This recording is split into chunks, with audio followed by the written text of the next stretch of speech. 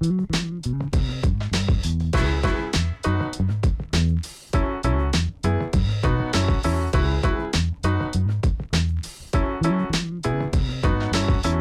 and gentlemen, welcome to The Scoop. I'm your host, Frank Chaparro, editor-at-large at The Block, and we have a very, very special episode of the show for you today. Joining us once again on the other side of the mic is our guest, Mike Dudas. Mike, it's so good to have you back on the show. I think this is a good opportunity to get just a temperature check on the state of crypto venture capital. We're out of the summer. The summer doldrums are over.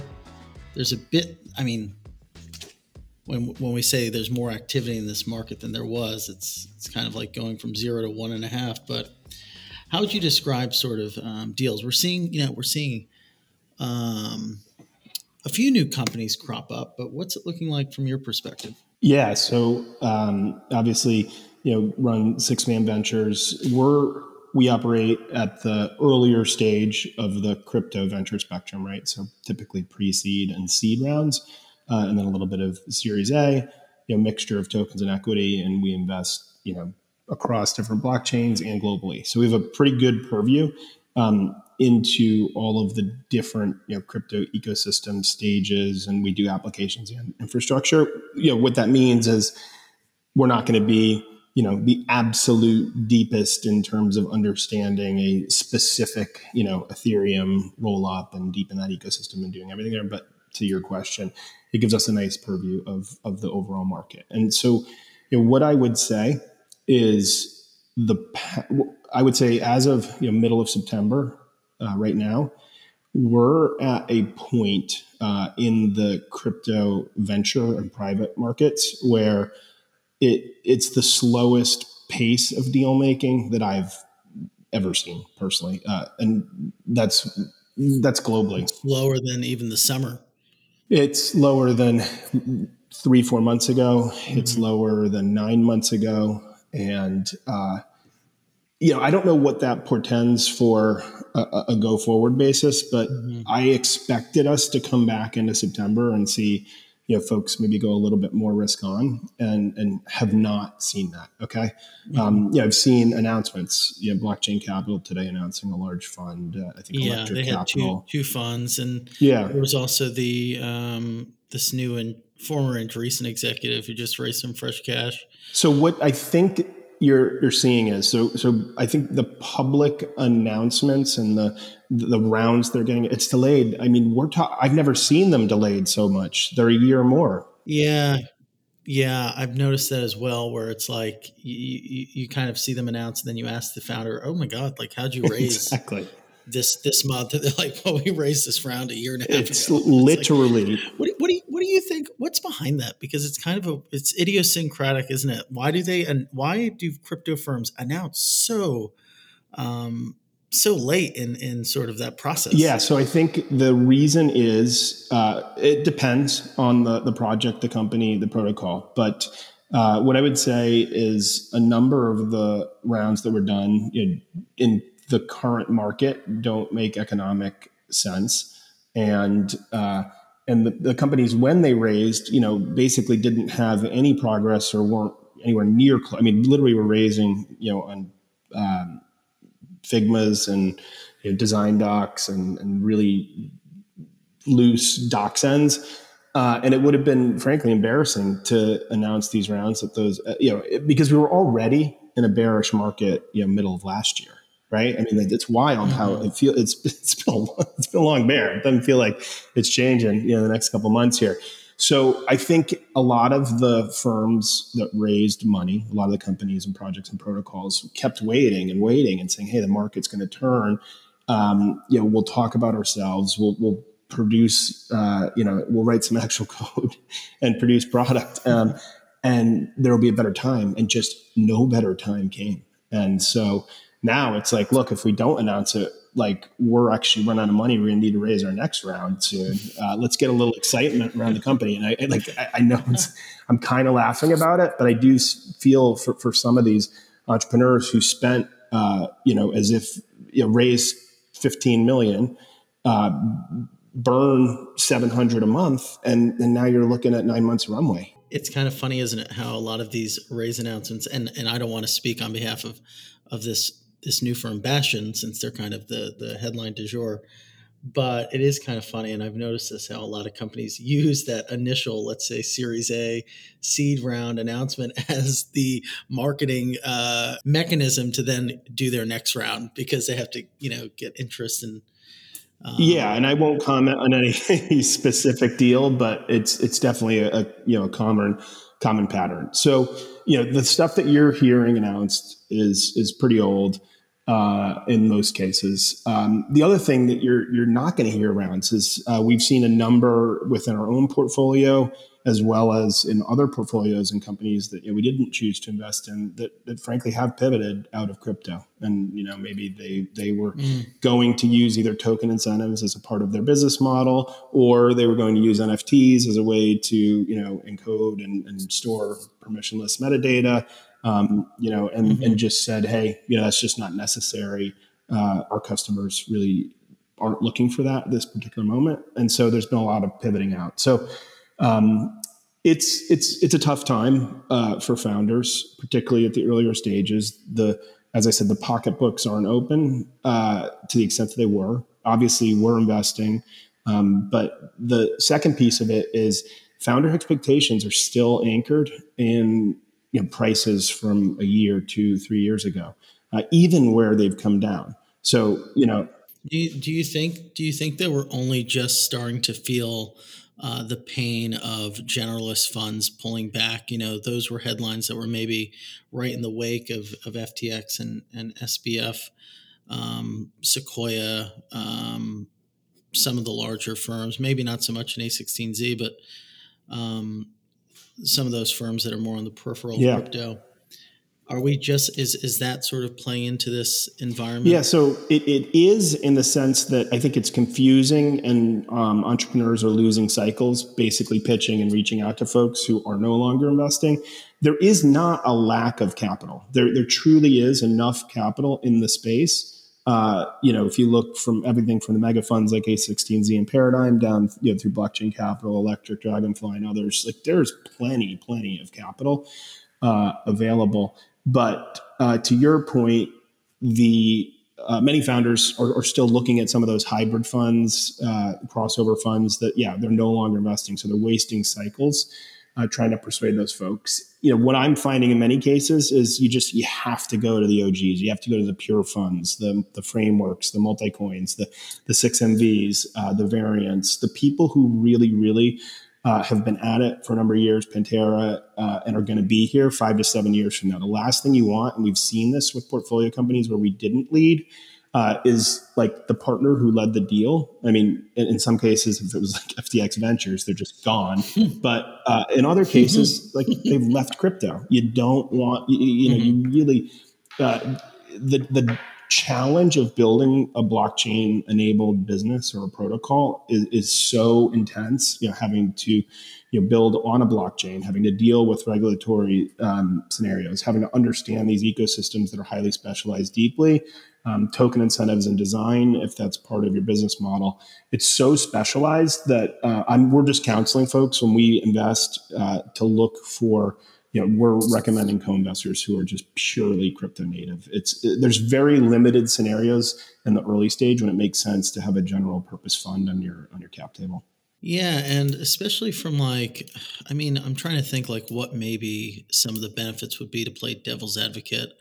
Like there's there's obviously relationships that like a Temasek or a Sequoia can make, that maybe a six-man ventures wouldn't necessarily be able to make. But in this market, are those relationships necessarily relevant? Well, you mentioned two of the absolute best, right? So like it's almost never a bad idea to raise from Sequoia, right? I mean, they're one of the best VC firms in the world. Again, I'm not going to name names that I wouldn't raise from, but it's more the tourists, right? But the companies that we've co-invested in with Sequoia, not all of which are announced. We've just seen them be an incredibly supportive investor. And that's for companies that are really succeeding and for companies that are perhaps looking to pivot. Sequoia are real pros. They make the connections. Folks like Ribbit are in that category where they're like fintech and crypto, but really do incredible service on both sides. And then, you do have specialists because, again, crypto to succeed requires so much. So you have folks like Jump on the market maker side, Wintermute, and strategic investors can really play a big part in the success story for companies. So and for protocols. I never know exactly what to call them because we invest in a variety of different entity types. So what is the preference looking like in terms of consideration of a deal? Is token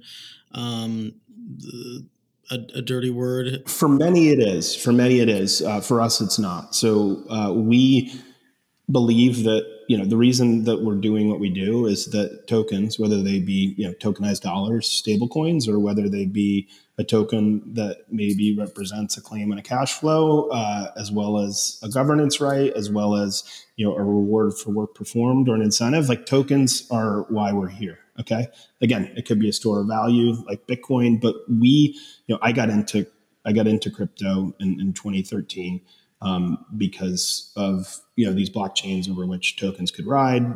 Back then for relatively cheap, Bitcoin could move, and then it obviously got more expensive over time. And then we've had a number of other blockchains that have come about. But yeah, we're in it because we think tokens are a novel form of consideration and are much more interesting, compelling, and can have greater utility and purpose than, for example, just equity or just a bond. So we're excited by tokens.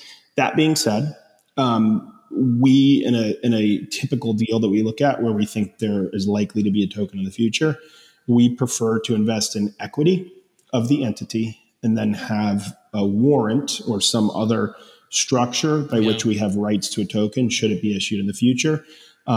We are structured as we're based in the United States, but we have a Cayman fund, 6 Man Ventures Cayman fund, by which we do those investments that involve tokens out of. And it's a shame that we can't do that out of U.S. funds. We could have a whole other podcast on that. But the bottom line is we've structured our fund such that we can invest in equity tokens. And the reason that we like to do deals where we don't just buy the token straight out is that you can run into risks if you just do straight token investing. An example would be a protocol that generates significant amounts of cash at the corporate level from selling NFTs, from running their own internal exchange for tokens and NFTs, and just that cash, the token holders actually don't have. In some cases, claims on that cash, right? So in an ideally structured deal, we would want to own some equity, so have claims on that cash, like any traditional tech investor or venture investor, but then also have rights to the token, and that token could have in this network a number of different properties, right? Yeah, that makes sense. So in terms of like the amount of opportunities out there, what do you do? Like, is it less about, or sorry, is it more about firms or funds not wanting to be as active, or there just not being enough opportunities to make bets on? I would say the latter, but the latter. So I think we're seeing fewer deals that we're getting excited about. But part of the lack of excitement, I think if we'd seen these deals 2 years ago at a time when you maybe couldn't foresee like how much of the activity was propped up by leverage, and obviously some people in hindsight did see it, but like we were in a euphoric period, it was much easier to believe that in the time frame of that initial pre-seed or seed investment, a company could get to a set of milestones that would allow them to get more funding, or would allow them people were launching tokens much more quickly. So it's more so like it's less about there being less companies or projects, but the life cycle of those companies is happening or playing out more slowly. That Or and maybe it's a mix of it's a both. mix of both. And what I would say is the question you have to ask is like, is this idea good? If it's good, Mm-hmm. like why now? And so the Mm-hmm. why now part is really hard because there's not a tremendous amount of business or consumer demand for blockchain enabled like areas that we invest, whether it be social, whether it be in the NFT loyalty and community space, whether it be gaming and other applications. It's just clear we can see from the on-chain activity. Like yesterday, OpenSea had its lowest volume day by a wide margin, all year. So there's just not I know. activity, and it's getting worse, not better. And so it's hard to make the case if you're investing in a company and you're giving them, call it 18 to 24 months of runway, to have extreme confidence, to have a lot of confidence. A lot of things would have to go right in that time frame for companies to succeed. And it's much easier in a market that's in growth mode, where you're seeing net new users come into the ecosystem overall, to underwrite, an 18 to 24-month time horizon. It's an interesting market. Like thinking back onto 2018, like everyone kind of had their backs up against the wall, whereas today there are some companies that are better positioned, not necessarily like sweating as hard. You think of like maybe a Circle or a Yep. Paxos or a Fireblocks. Tether, Fireblocks. But, there are other categories of companies, like you mentioned, I think the poster child, which is OpenSea. I mean, I can't imagine being on that management team and just looking at the numbers every day must be so brutal. How do you see that panning out for a lot of these NFT marketplaces, especially given the recent news of the SEC's action against what is it, weed cats, Stoner cats, yeah, stoner cats. And I think there was another one before that was like another utility based NFT. So I think so we're investors in a number of NFT marketplaces, some of which are weathering the storm better than others. The key principles in a market like this, it's almost the same principles that apply like to an investor. Mm-hmm. It's like sometimes you just do nothing, meaning like the market isn't here, but you believe that it will be in the future. Like the thesis is unchanged, and there's a lot of like just market, sentiment and uncertainty specific things that are making it challenging. Like there's no growth, right? So you have to shift from high growth mode, and you've seen a number of the NFT marketplaces, for example, cut people to extend runway. And that makes a tremendous amount of sense. A lot of them, Coinbase did this, right? NFT exchanges are very similar in many ways, in terms of how they staff to, crypto exchanges. Mm-hmm. And so you cut, you extend runway, and, you're definitely better off if you raised one of these like mega rounds. And I think, folks like OpenSea, Magic Eden, I think Blur is pretty well capitalized, although their situation's different because they have a token. But basically, the goal here is just don't screw up. Stay in the market with a lean team, keep your brand strength, continue to product innovate, and then you have to have a pretty good thesis on what type of NFTs are going to exist and bring the market back, right? And is that going to be gaming, NFTs? And if so, is your marketplace like set up to succeed in that environment? Do you need to change your product? Is the market going to come back on, for example, Bitcoin ordinals? Is it going to be, some layer 2 on Ethereum? Is it Solana, Aptos, Sui? You just have to have a thesis and you have to be there for it. But there's not much you can do. And the worst thing you could do is unforced errors, where you're just like spending a tremendous amount of money and continuing at a really high burn in a market with no customers. To what degree, obviously, it's very much important to the future of the market that NFTs take off in some shape or form. But when you look back, to what degree would you say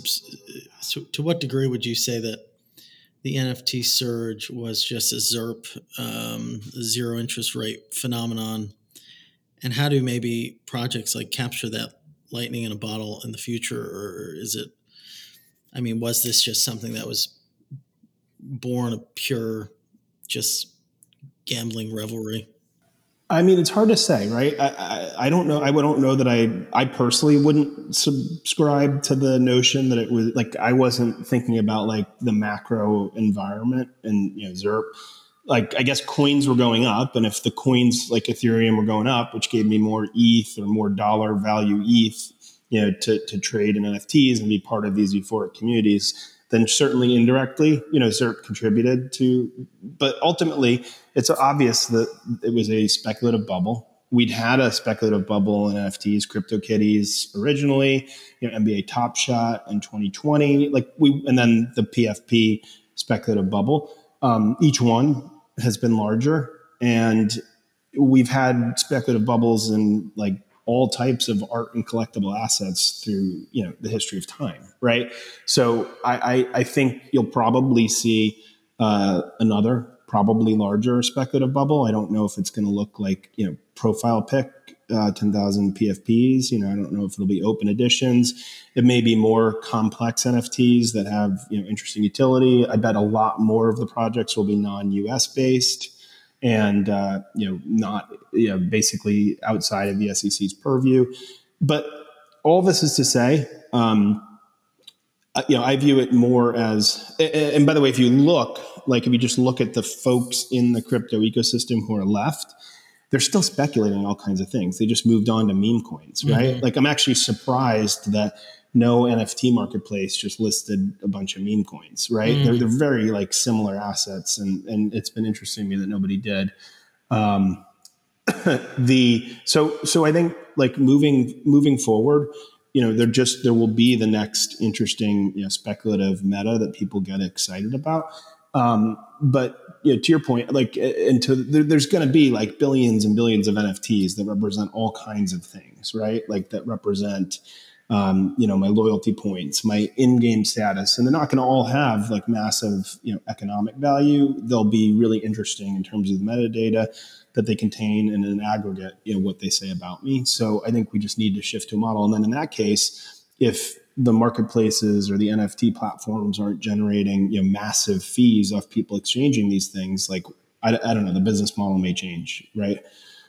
In terms, and there's a lot of, and frankly, it may actually shift to the products themselves. Like, we're investors in Steppen, and Steppen had their own NFT and token marketplace, and it was just a massive success.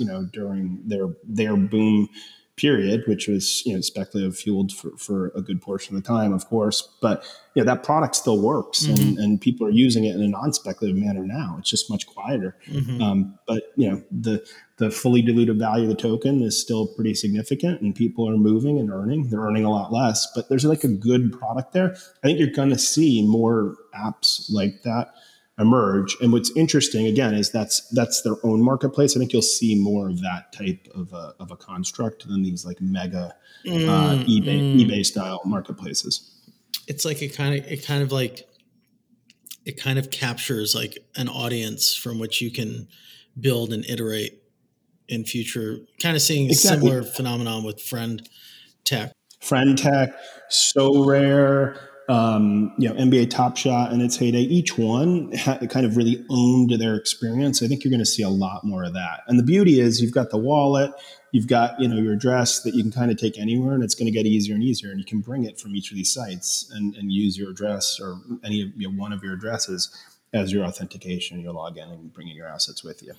Yeah, well, I'm hoping that the next speculative frenzy just pours people into Frank Keys on Friend Tech, because it's been paying my credit card bill, which is nice. I'm really excited for you. I might need to go buy myself everyone who's listening Frank tokens. This is not financial advice.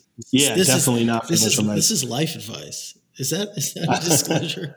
This is going to make you... I'm a registered investment advisor, so literally nothing I say here is financial advice. But it does bring up an interesting point, which is that in order to be an investor, in order to be a journalist, in order to be a researcher in the space, you have to use the products. Like they're so unique, like the notion They're of so weird. they're so weird. The first thing that the folks from Friend Tech launched, the Steel Cam, where you post a picture and it's basically blurred out until you pay ETH for it, and then somebody else can steal it from you so they can see it. So they're doing some really interesting things that involve money and of course, Yeah, it sounds like we're all kind of blowing smoke up each other's rears when we say that the Web3 architectures do enable unique experiences for social, for obviously a number of other things. They actually do.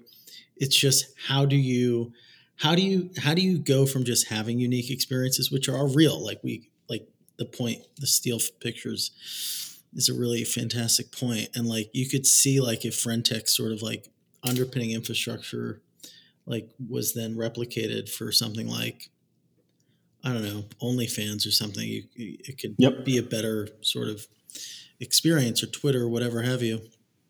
But how do you go from just having some unique, aspects of it that are somewhat better to then actually bringing on real sizable user bases? So the key is, in my mind, and I think you're seeing this, and it's a narrative, and people are inventing, terms like RWA and things like that. But ultimately, it's a tale as old as time. Like it can't speculation certainly can be a key part of what gets people excited, and all gaming is there's elements of chance, but ultimately, for us to really go mainstream with some of these social things, there has to be cash. I would say cash flows and claim, a claim on profit generated by the protocols involved. You're starting to see that obviously with some of the leading DeFi protocols where they're moving beyond governance to fee capture, and that kind of thing's going to have to happen in social, right? The person who buys into Frank's Friend Tech keys in the Is a long run, genius. if it is you said it, not me, but has to. I would imagine for that to be really sustainable long term, there has to be some benefit to that person tied to if you do grow in popularity, if there are revenue streams. Like this is going to happen. It's just going to take decades. And it's going to happen sooner in certain countries than others, right? There's going to be places where you can create a crypto protocol that has cash flows, and the token holders can basically be paid out in stable coin and or tokens for risking something to participate in that protocol. And but it's going to take time, and we don't have the real world framework for it yet. Certainly in the U.S. And in other large countries. Layer ones, are they as appealing as they were Yeah, as an investment. as an investment? Yeah, so I would say largely the token valuations of most layer ones feel the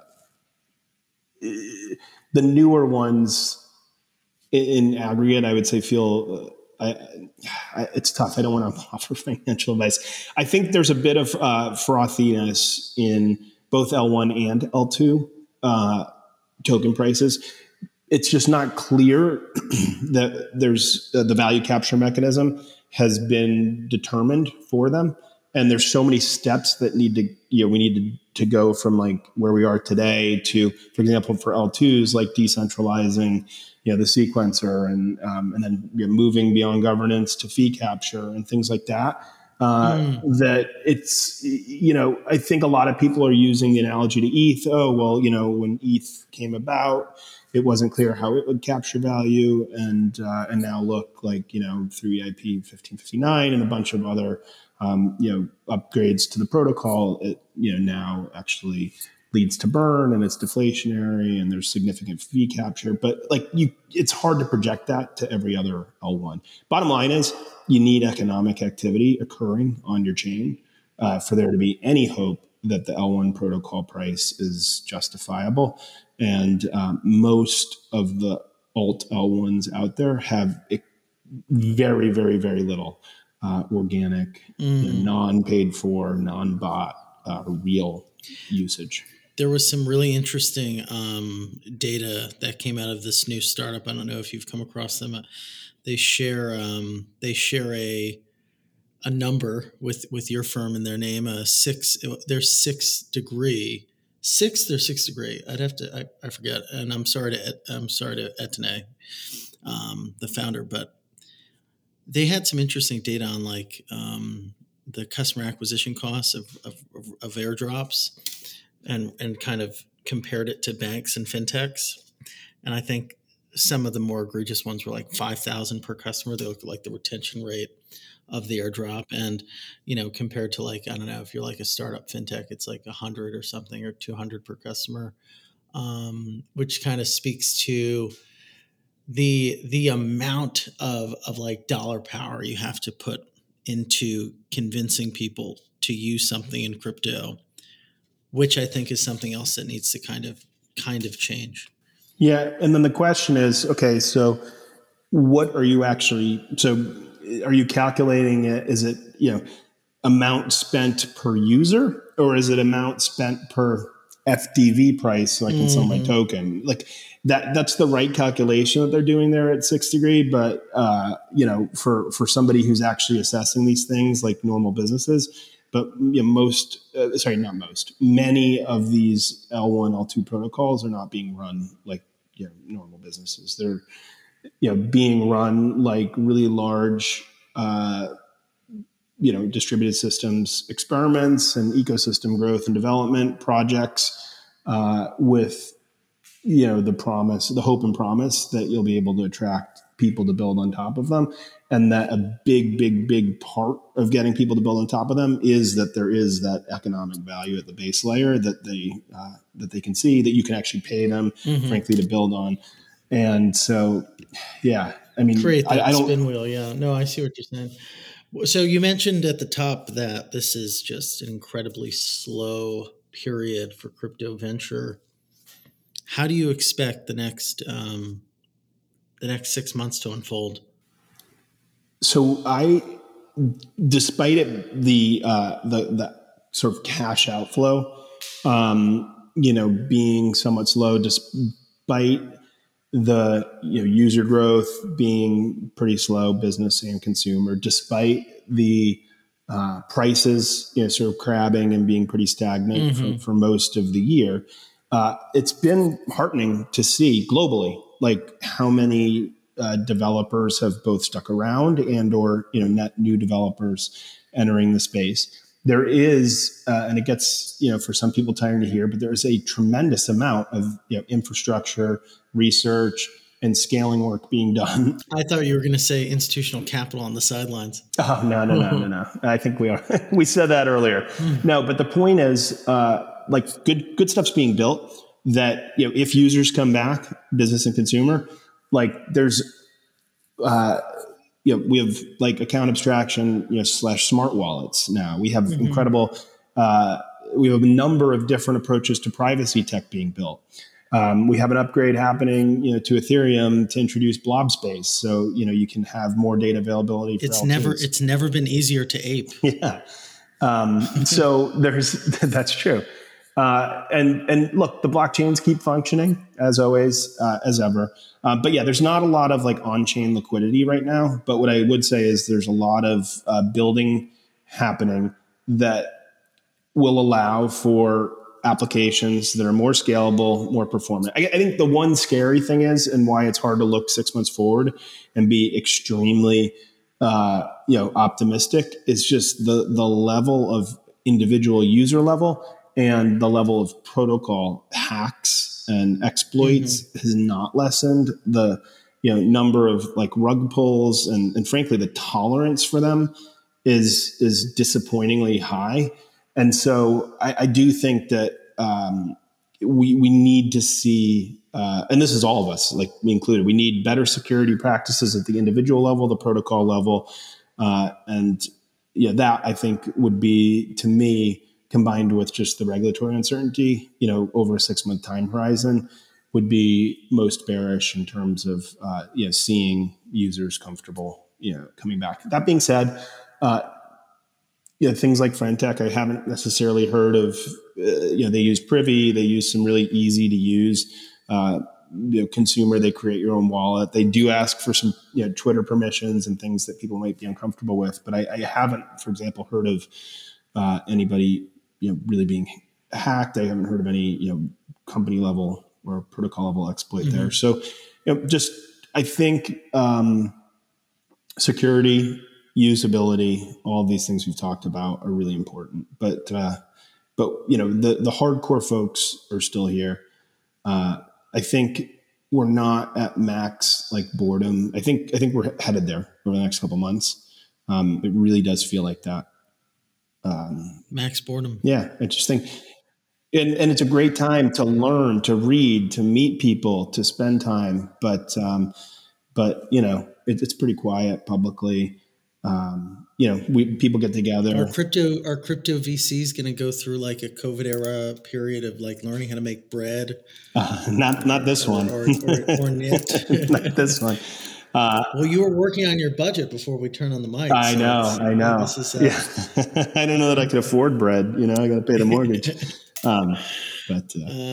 Well, Mike Dudas, 6-Man Ventures, thanks so much for taking the time to stop by the show. Hopefully things pick up and we'll have you back on to talk about the next era. Exactly. If there ever is one. Well, we'll do the top 10 things that we're most excited about heading into 2024. And I'd actually love to have my partner Carl join us. He's an engineer and he's brilliant. Yeah. So we'll have some fun. He's really great. He's been helpful to me in the past. We've dug into some Solana stuff. I'd like to hear if he's still using the phone. Mine's in storage.